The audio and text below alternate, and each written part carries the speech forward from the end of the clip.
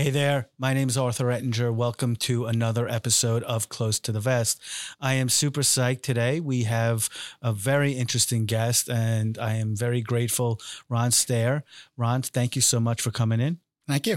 So Ron is an expert actuary. He is the CEO of Creative Plan Design, and we are talking all things retirement assets related to divorce. Ron, thanks so much for coming.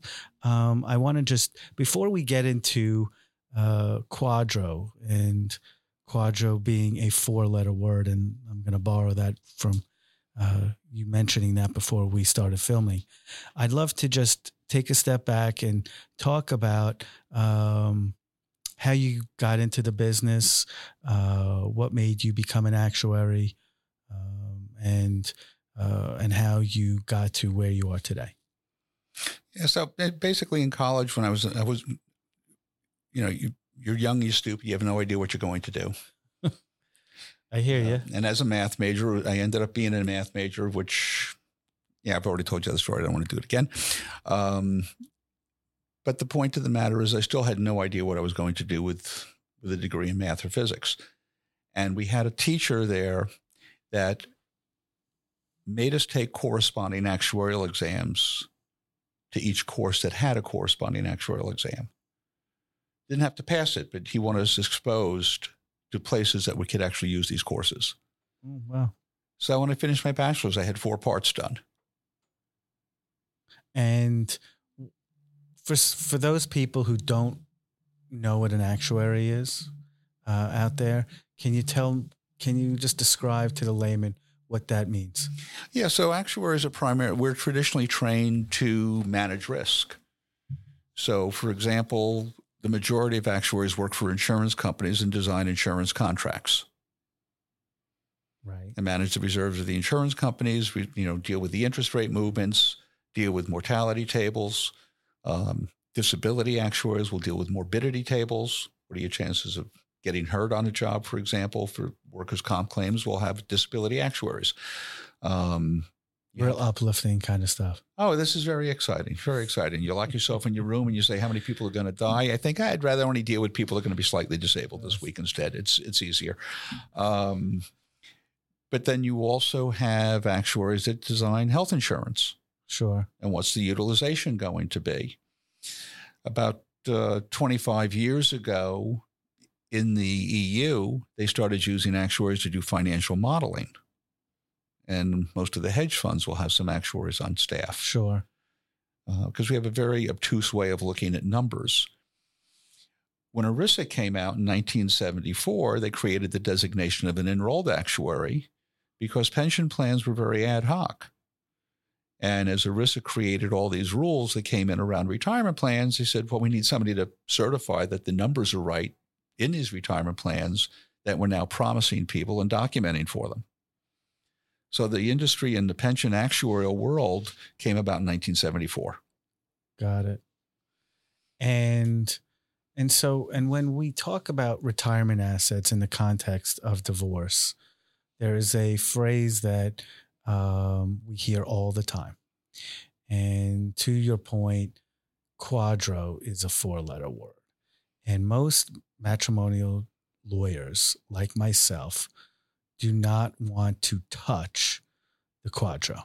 We don't want to, I won't draft a Quadro. I will hire someone like you to do that, whether it's the analysis or the drafting. And it has created a cottage industry amongst, the matrimonial world. And can you just go into, why don't we just talk about what is a Quadro? Okay. So prior to, so ERISA came out in 1974, creating the structure of retirement plans as we know them today. Right. But up until 1984, there was no sense of division of that retirement asset being a marital asset.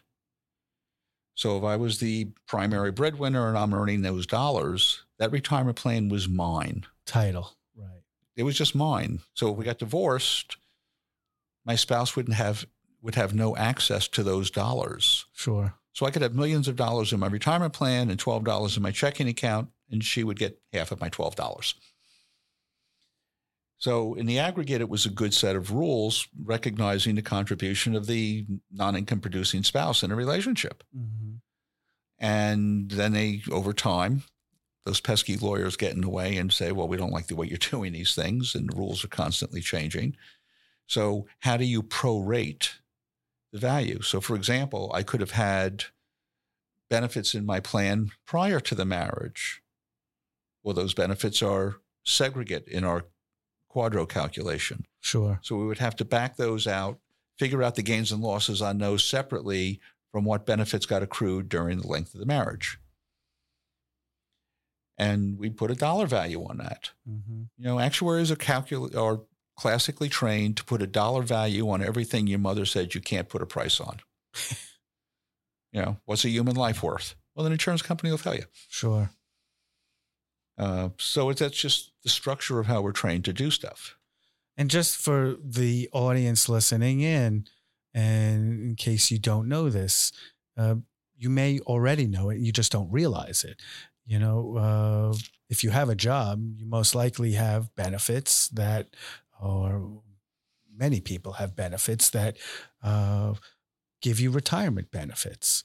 And so when those retirement benefits and assets have to be valued and distributed, that's the Quadro. And that's where the Ron Stairs of the world come in.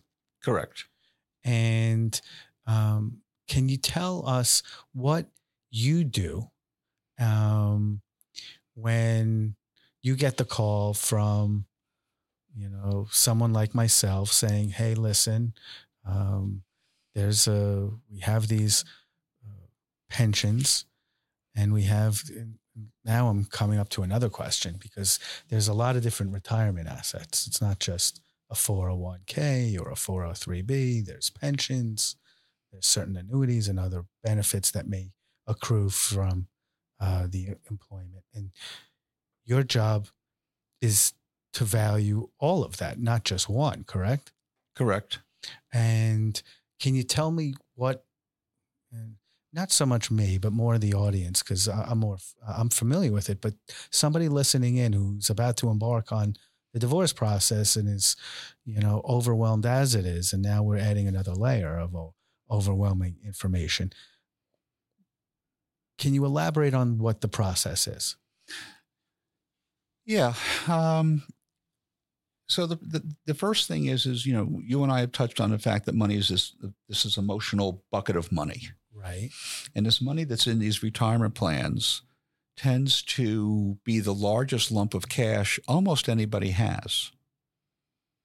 And I've got clients that are literally, they're billionaires. Right. But all the cash they have is what's in their retirement plans. They own bricks and record deals and real estate and yachts, but sure, all their money is in a retirement plan someplace. And there's more than $30 trillion in the private retirement sector. And it's about 95% of all the cash that's in society, because those retirement plans take that money and invest it out, and they buy stocks and bonds and mutual funds and drive the economy. Sure. So it's incredibly overregulated. We've got 4 government agencies at the federal level. You've got the different states that are involved. And everybody wants to make sure in this particular space that the divorced upon spouse is treated equitably. Got it. Sure. And so I come to you and I say, okay, we have these retirement assets and we need to divide them. What then happens? Well, we gather all the typical information, the names of the people, how long were they married, the dates of their marriage, because a lot of times that length of time is important in the overlap of the retirement plan itself. We need copies of the retirement plan documents, because what the law tells us we can do doesn't mean that the plan document will allow it. Yeah, this is so key. And this is such a mistake in such I can't tell you how many times a case has come to me and it's post judgment and it's been completely overlooked on the Quadro aspect, whether they forgot it completely or a lawyer has not done their homework by getting the information or checked in with you and the plan administrator as to whether or not the language in the document is even sufficient. Yeah, one of the things we do suggest to people is get your Quadro pre-approved. It's like getting a pre-approval for a mortgage before you go shopping for a house. Get your Quadro pre-approved so you know what you're dealing with. Yeah, and I don't think it can actually, it's my experience, I can't submit the Quadro, the Qualified Domestic Relations Order, to the court until I have the approval letter from the plan administrator. What I do is I actually take it a step further. And before we sign the settlement agreement, I want to show it to someone like yourself. I want to show the relevant provisions in the settlement agreement to make sure it's kosher, because we may be sitting there and negotiating and it's all for nothing.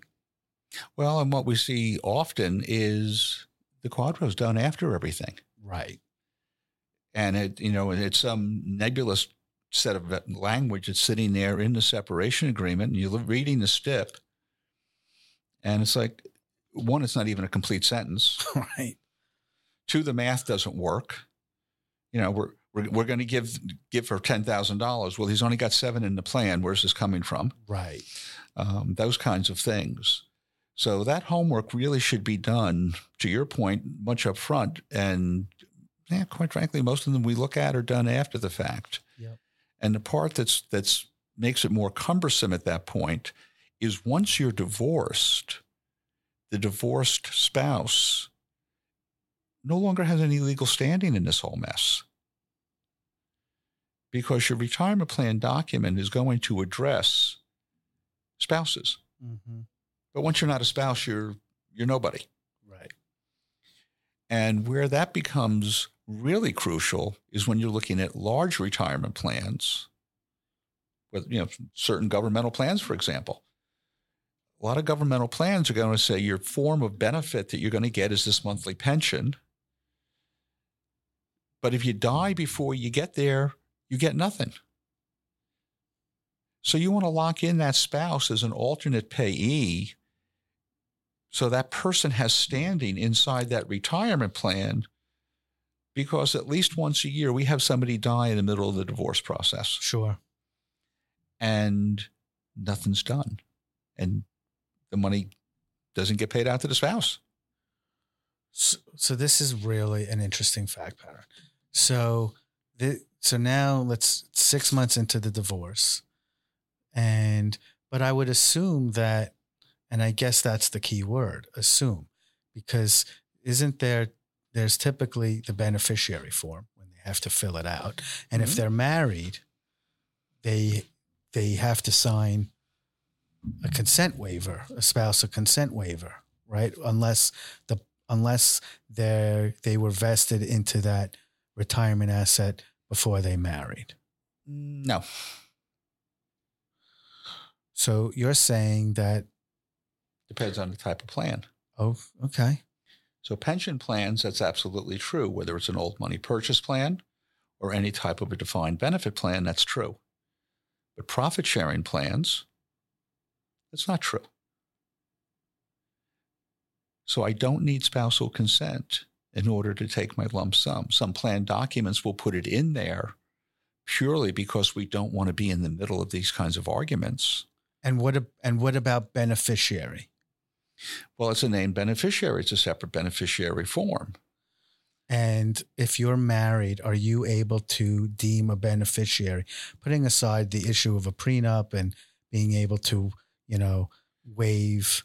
That's a whole other issue. Well, all the law really says is I have to give my spouse half of the amount of money I'm entitled to.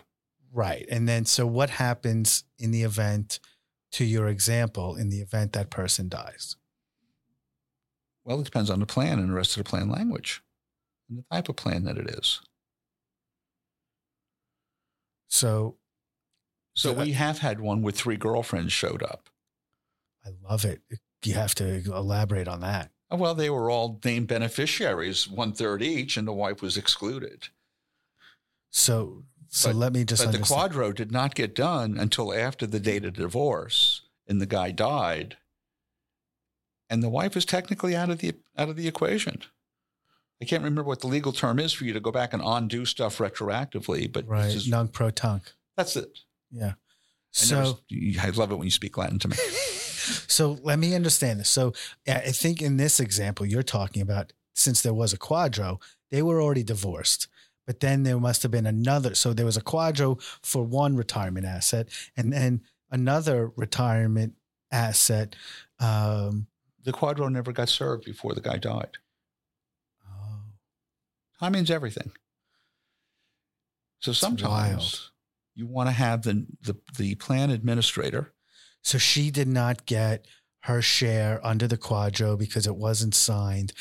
And listen, I think you can make the argument, depending on if the judgment of divorce was signed, then signing the quadro was merely a ministerial act. But that's besides the point.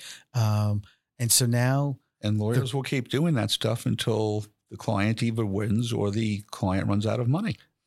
That's fair. And so now the wife shows up and all the different girlfriends with their hands out. And what happened? Well, that's still being litigated.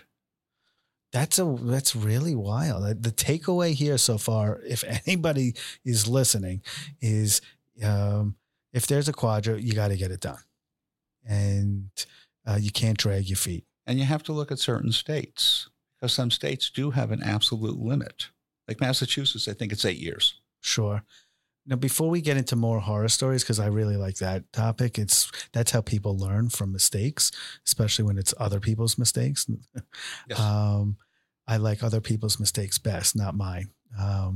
So are there certain circumstances where you don't need a quadro? Well, theoretically, when you start looking at stuff like IRAs, those are not qualified plans. So whether it's a simple or a SEP or a traditional IRA, they really don't subject to quadros because right. there's no plan administrator to serve the papers to. So you can divide an IRA. Oh yeah.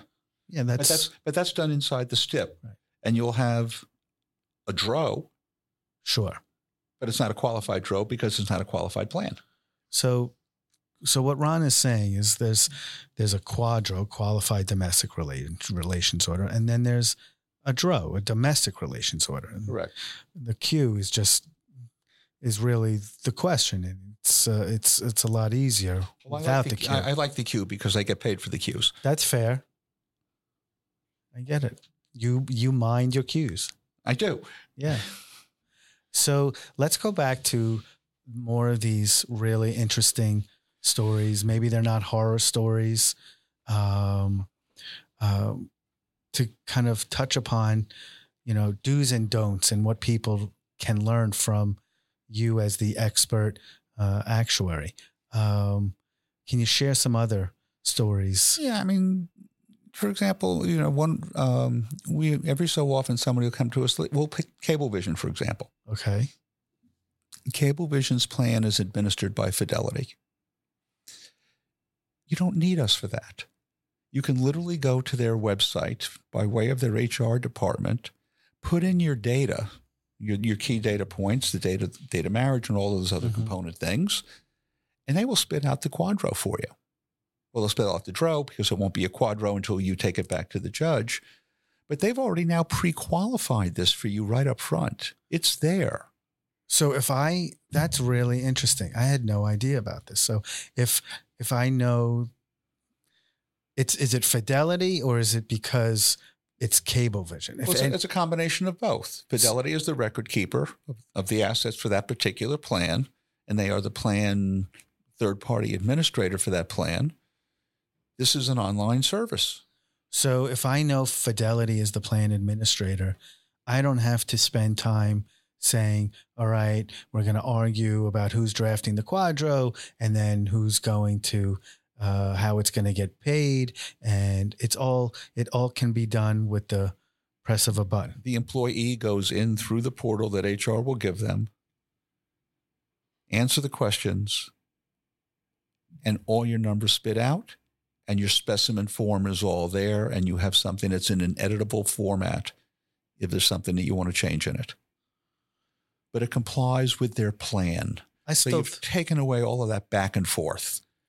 So the back and forth, and when you say back and forth, you mean reaching out to the plan administrator, hey, is this form acceptable? But it still may be important, certainly, to not only talk to the lawyer, but someone like yourself, because I'm assuming it's all fact specific. Each case is different. You may be agreeing that it's 50% out of the plan. It may be 25%. It may be a set dollar amount. Correct. And that's where it gets fuzzy and there's a lot of hair on the situation. But again, in that space, you can fill in what the agreement is. Okay. Let's talk about that for a sec, because you and I actually have had a case about this. And, sometimes people will agree on a dollar amount. Okay. And sometimes people agree on a percentage. Can you share the obvious reason why the dollar amount, maybe somebody needs to think about it before they just agree to it? I actually had an example on that because this was one of our real cases that we were looking at, where the guy had a $500 a month benefit from his little pension plan that he was in. They agreed that she was going to get $250 of it. Well, he decided to take early retirement. Mm-hmm. So his $500 was now only worth $300, but she still got $250 because it was a hard dollar in the plan. So she got more money than him every month now. Yeah. And that flat dollar, invariably you're going to have winners and losers based on what the market does. So what I don't understand is, why wouldn't he, in that example, have said to maybe he didn't have a lawyer, I don't know, but why wouldn't he have said, hey, listen, I'm already collecting out of this. So this number is not half. This is actually much more. Well, because he wasn't collecting yet and he hadn't decided that he was going to take early retirement. This was just no consulting from the lawyer. Okay. So then I'm playing devil's advocate on that scenario. Why is that unfair to him? Because he decided, it's like the same example when in the scenario when people take loans out of their 401k. I don't want my client to have to bear the loan. She should be getting the value, the 1/2 share, or he should be getting the 1/2 share before the loan. Depends on what they use the loan for. I can make that argument as well. That's fair. Let's assume that it's a post-commencement loan from the retirement vehicle. Did I fix that family house so we could sell the house? Okay. Or did I take it and buy myself a car? Yeah. So I guess following out that in that example you made with the man who was agreed to give her $250, if he took the money out early retirement and started giving her money beforehand, then I would say, yeah, then she's been unjustly enriched. Correct. But either way, these are issues that people need to be cognizant of. So the real problem in many cases, the majority of our clients tend to be wealthier. Right. When you start dealing with the lower income individual, and they're talking about a $500 a month or $1,000 a month pension. Sure. What happens then is the cost of getting to the end line is a disproportionate amount of money. That's fair. Because my time is almost exactly the same if I'm valuing a pension with $100,000 as a pension with $10 million in it. Sure. All the paperwork is the same. Your time is actually more involved than mine because now you're more of a rabbi and people are whining to you more. Right. Because they can less afford it. Is there a way we can shift that to you? Not really.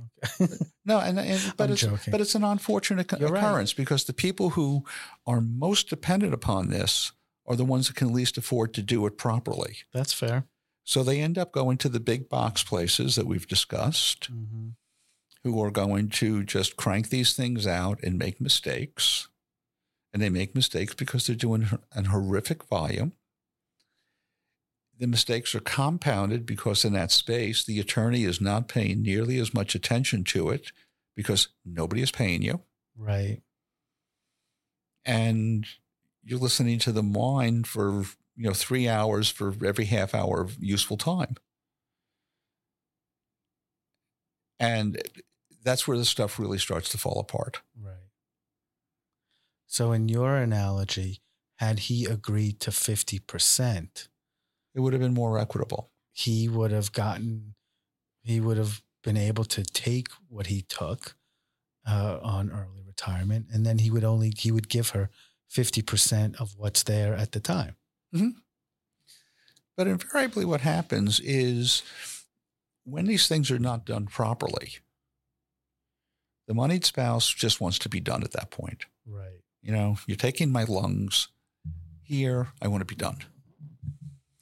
And we have a big law firm that we're going through. And one of the equity partners bounced the QDRO because of a typo. Because the apostrophe in the partner's retirement plan was in the plural instead of in the plural possessive space.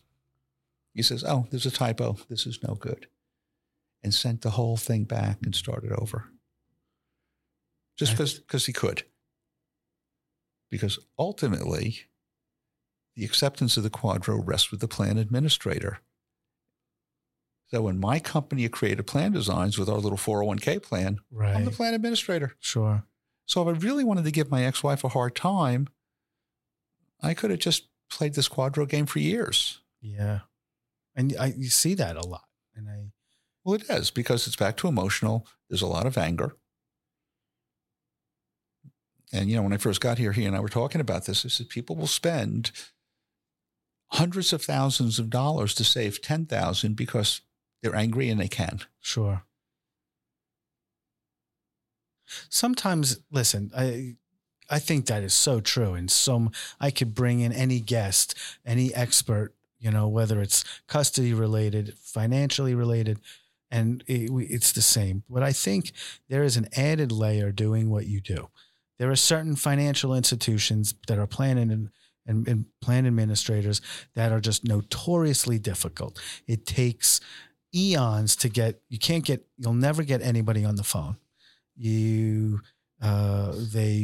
Well, where are you not getting people on the phone? No, I'm talking about like Vanguard is notoriously difficult. Well, you call the 1-800-GO-AWAY number and you get some level 3 snuffy who is reading their cue cards. And we've had this and so that delays the process on top of what is already a delayed process. And I think, listen, this is 6 to 8 months. In a good process, it's 6 to 8 months. Okay. And if there is a typo and the judge has signed off on it, or we just don't like the form, we're going back to a Supreme Court judge saying, I'm sorry, your work is crappy and you got to redo it. Well, you're right. So you just, here's a letter. It was rejected for the following reasons. And please sign this one. It was incorrect with a cover letter. But that invariably adds at least a month. Right. And we still come back to the differentials of emotions because the moneyed spouse now knows he or she's going to have to write another check. The non-moneyed spouse thinks everybody's playing games with them and they really want the money. Right. And I'm sure you've seen it where it's being used as leverage against child support and everything else. And the moneyed spouse is trying to starve the non-moneyed spouse out. Sometimes. And this is the lump of cash that sometimes people need to make that bridge until everything else starts to function. Sure. So let's go back to some other stories that are good lessons for individuals. Don't let your financial advisor try to draft your QDRO. Just don't. Yeah. They're going to go to one of the $299 online shops. Do people actually do that? Yeah, the stupid ones do. That's wild. Because a lot of people don't know how to bring value into the relationships with their clients. So the way they do it is make everybody else look cheaper. Yeah, well, cheap is expensive. It's the high cost of low price.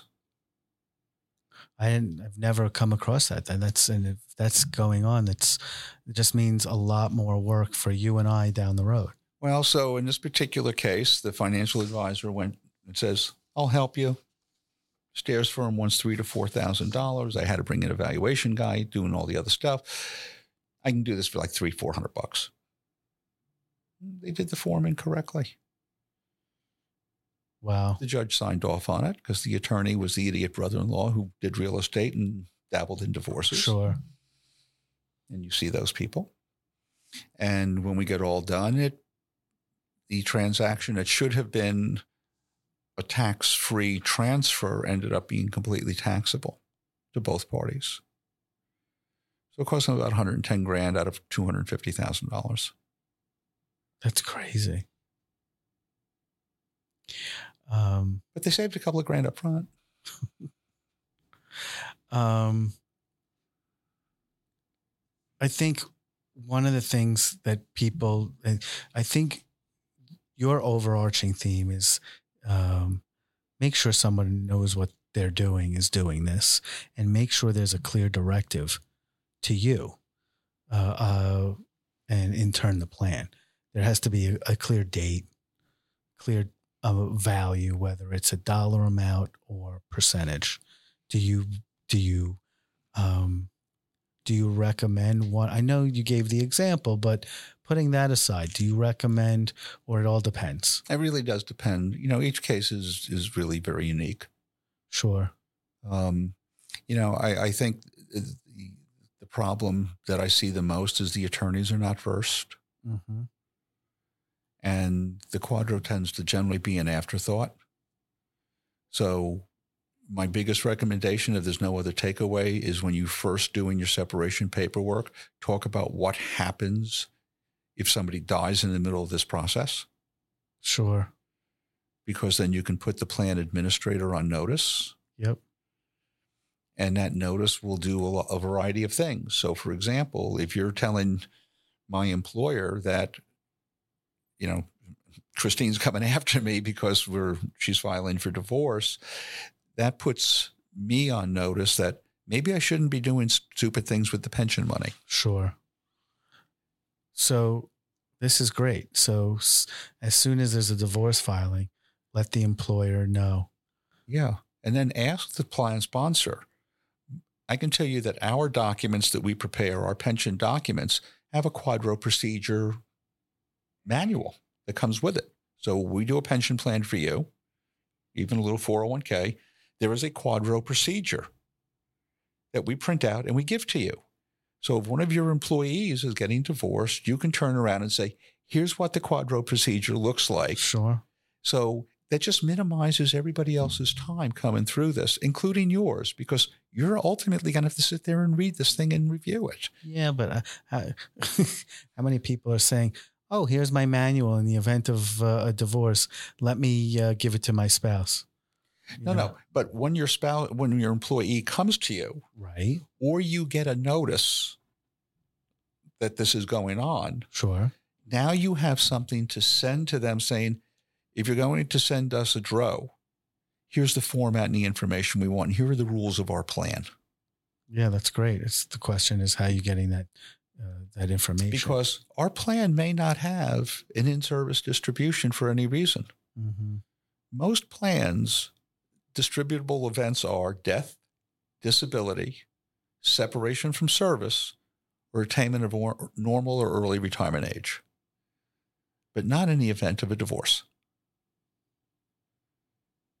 So one of the questions I ask people when we're drafting documents, do you want me to add that if there is a divorce and a QDRO is served, that becomes a distributable event?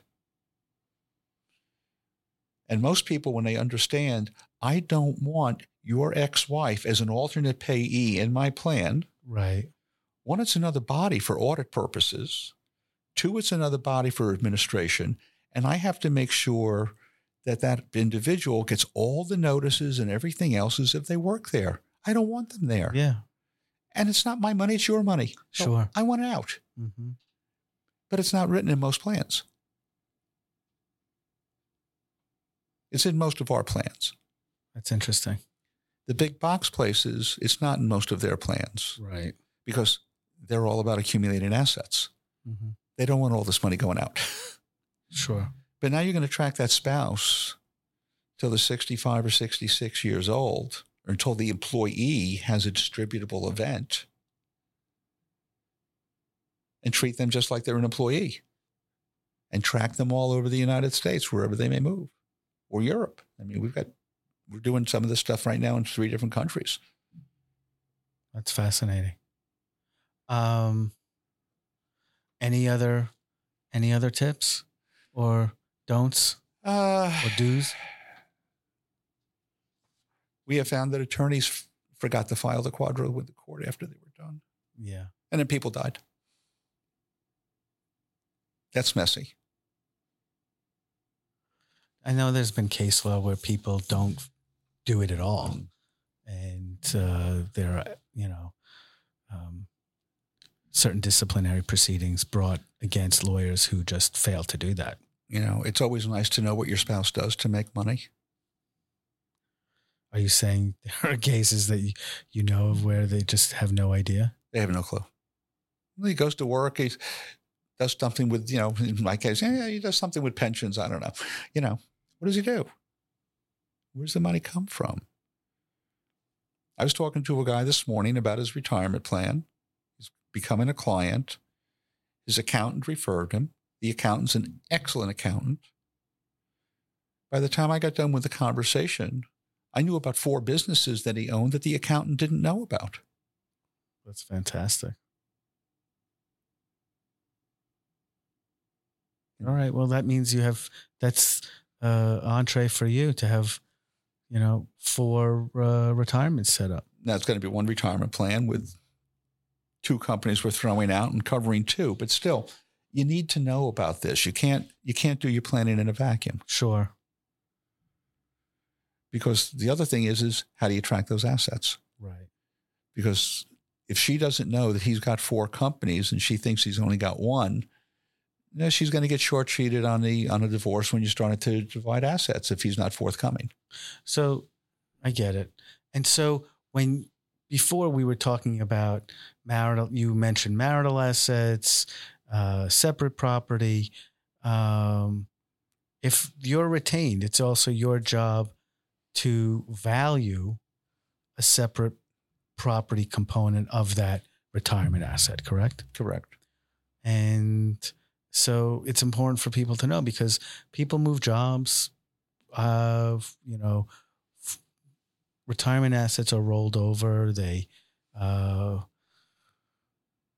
are all these intricacies that come into play when there's a divorce. And if they were working, that's 15 years before the marriage, they've got a sizable retirement asset beforehand that they're entitled to that credit. What do you do if it's, is there an issue with respect to a vintage marriage and are the documents as readily available? Not always. And what do you do if they don't have the documents? Well, I almost don't care about the old documents per se if they predated the marriage. I care about the account balances. Okay. Yeah. But if people don't have pension documents, that's another whole issue that the IRS would look at. Sure. Because you're supposed to maintain all of your documents from the history of your plan. So we have clients where I have files going back to 1973. Wow. And how do you get paid? Can you just explain to the audience how it works? I send out very large bills and hopefully they pay them. Perfect. No, I mean, I think it's important for people to know. My point is, just like lawyers, you charge a fee for your services. Yeah, sometimes it's one spouse pays, sometimes they share it. Generally speaking, the average quote, not that there's an average, but the average is going to be somewhere around $1,500 to $2,500. We're more expensive on paper than the big box places. But, the commonality of excellence in any profession is time. I like that. And time is in talking to people. What do you have, and what are you trying to do? And can you be reasonable? And are you two going to talk to each other? Sure. Am I trading off assets in a retirement plan for other assets? I've had people say, I'm going to pay you. I'm doing one right now for a law firm where the guy says, yeah, I have to give her X percentage of what we have coming out of our partnership. If I put money into my retirement plan today, my K1 is going to be smaller. Yes, it is. He says, I still want to give her the percentage she was supposed to get on a net basis. So, okay, they've divorced well. They have an honorable relationship with one another. I have a call tomorrow with the accountant to figure out how we're going to do that.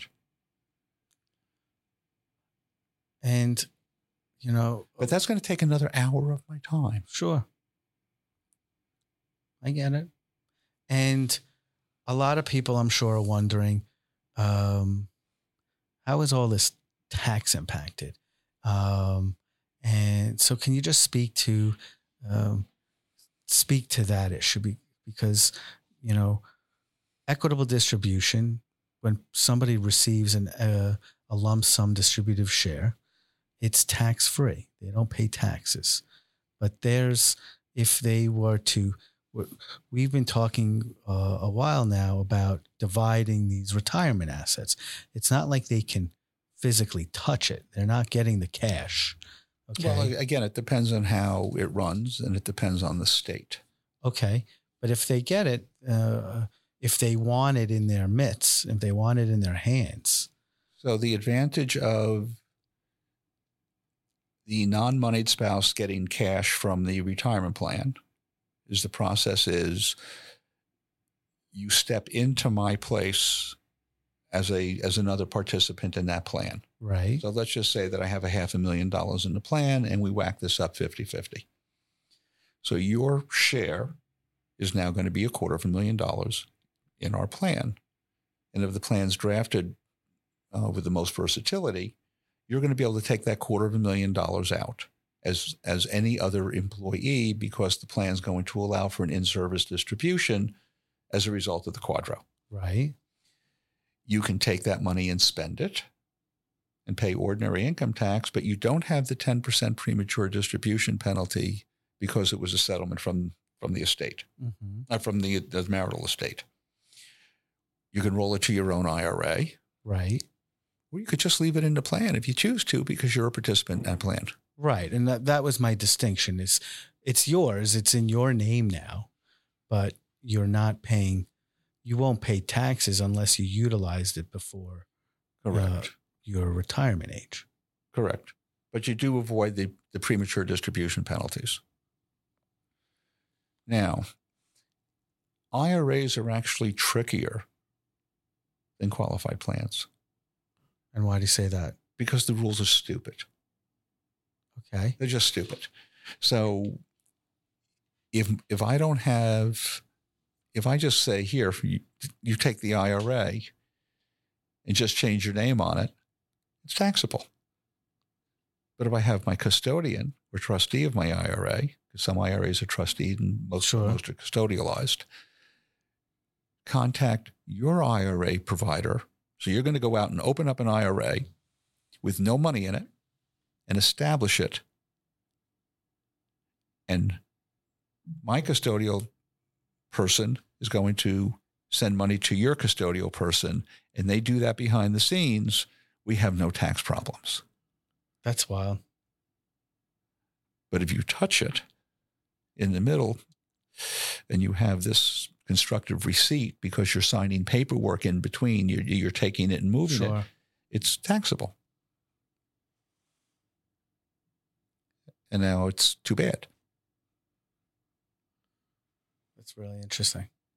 And again, now you're talking to not a trained TPA. You're talking to, Snuffy at the mutual fund company. Right. You got that whole corporate hierarchy of grunts, gnomes, snuffies, and smurfs. I like it.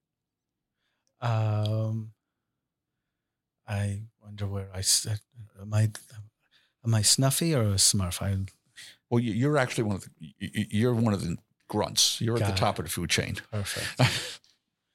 Well, this is really the big takeaway here is if there are retirement assets, you have to make sure you're looking at the details. You're going over this with your lawyer, and more importantly, in advance of signing anything, they're talking to someone like yourself. I think the biggest thing is to make sure this gets done earlier in the game than later. Sure.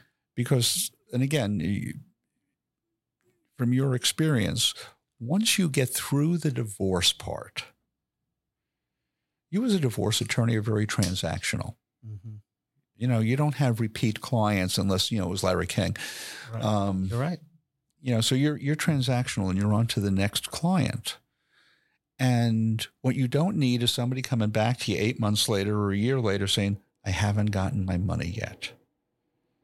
You have nobody to pay you now. And nobody wants to talk to you. And now you have to spend even more time on this emotional silliness. And it's real emotional silliness at this point. And try to get the other attorney involved. Yeah, or there's poor drafting. And I wasn't the drafter. And now I'm looking at someone else's document to try and figure out and make heads or tails and interpret what somebody's intention was. And you're bound by the four corners of the document, and which means you, Ron Stair, are bound by the four corners of the document, which will look like oftentimes that it's in hieroglyphics. Well, we do it that way so we look important. So I just want to pivot a little bit. And this is a relationship podcast.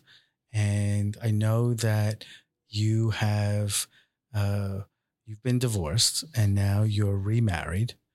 And I know you're happily married. Can you just speak to, Yes, Christine is the wind beneath my wings. Awesome. Absolutely. Absolutely. She's my unicorn. So, can you just speak to, for people out there who may be going through it or, feel like, oh, I don't want to go through it because I'm going to be lonely and I'm not going to find happiness again. Can you just say what do you think are the key, what's the sage wisdom to making the relationship work? What, the new relationship? Yeah, well, hopefully. I don't think the old relationship. Surprisingly, I divorced well. Great. I love it. And my ex-wife was my CFO. And she continued to be my CFO for 7.5 years after our divorce. That is amazing. I love that. So why did you fire her? She died. Oh my God. I'm so sorry. I would have kept her, but she died. I'm so sorry. But I love that story. But for me, sticking my sneaker in my mouth, that's like really amazing. But it was. But we were reasonable about the whole thing. We just, we didn't go to war. We just didn't go to war. We looked at each other and says, I don't know any attorney. I said this to her. I said, I don't know any attorney that I want to buy a Porsche for. It's amazing. So I would much rather figure out how we're going to do this. That's really, and in a lot of different, continuing to work together in many respects, you were still married. In many respects, yes. And she did a better job as the CFO afterwards because now she had a vested interest. I love this. Because in addition to what she would have gotten in maintenance, she got a little more money plus benefits. Employee benefits, right. not benefits. And yeah. And then she got along, with my Christine. That's really, and was that at all awkward anyway, going to the office and And being, really, it wasn't. Once you get to a certain point and you resolve it and say, this is my life, and we made decisions and there was reasons for those decisions. it takes real big people and mature people to do that. And I commend all of you, your current wife and your ex-wife. But, I sort of learned, my parents got divorced when I was about 30. And they kept it together personally. It wasn't what they went and hung out and everything, but Sure. family functions, they would show up with their new spouses. They got along. And even as adults, children, it just made it so much easier for everybody else. Yeah, what great role models for your kids. It's unbelievable. I mean, I still thought my father's choice of his new wife was poor, but, regardless. I get it. But, it just made it more comfortable. You didn't have to say, oh, geez, we're doing this event and, it's somebody's birthday or somebody's graduation and I can't invite Dad because he's going to bring Alice and Alice doesn't get along with my mother. It's like we had none of that. That's amazing. So that was very cool. Yeah, so cool. And I want it to be like that, because you have family, you're together for, decades and you got kids and you got family and grandkids and all the stuff that goes with it. And it's kudos to you. And what are you going to do? You're going to fight over, really what's an insignificant amount of money in the aggregate. You're right. And get bitter over it. It's amazing. So that was my divorce thing. And when we got married and Christine says, do you want a prenup? And my attorneys were pushing for it and her attorneys were pushing for it. And I said, why? And it's stupid, maybe. But if I'm going to marry you, I can't go into this marriage thinking that it's going to fail. Right. That's my personal limitation. I respect that. I can sit and we could have a whole new podcast on this issue. And I could tell you many reasons why I disagree, but I respect your views on that. And I think there is, it's certainly beautiful. And listen. Plus, how much did I have left after the divorce anyway? I mean, what am I giving away? Right. It's awesome. So that's especially doing what you do and dealing with people. And your point, people just get so emotionally driven. Hate takes a lot of energy. Amen. And, at one point, allegedly, you were in love with this person. You made children with this person. You shared your life. Yeah. You shared your life. Why would you want it to denigrate into something that was just horrible? Sure. Some people are crazy. You can't fix that. Right. But for the most part, it's okay. Your life, for whatever reason, you decided to divide your lives. Sure. Yeah. It's I commend you. It's great. And I have a case right now and the wife, I represent the wife and her CFO. It's the same fact pattern. Her CFO is her husband. And, it's a thorn, but they're staying on in that capacity. And there's, it's really remarkable. So I really commend you. Most fact patterns aren't like that. Very fortunate. I can't tell you that you're supposed to do that. It just, It worked for us. Sure. Kudos to you. So listen, I really appreciate you coming on and doing this with me. It's hands down, if anybody has retirement benefits and they're going through the divorce process, they need to speak to you. How can they reach you? Well, they're going to call you and you're going to send them my V card. I definitely can do that. Or they could just call my office. Perfect. What's the phone number? 516-742-6123. Awesome. And we actually have real humans answering the phone. Awesome. Ask for Rochelle. And so I end all my podcasts with one question. Okay. It's not a trick question. Okay. I didn't study for this, so no studying needed. I'm a somewhat of a big sneaker guy. I like sneakers. I'm a big kid when it comes to that. So my question to you is, what's your favorite sneaker? I don't know. I don't have sneakers. So there you go.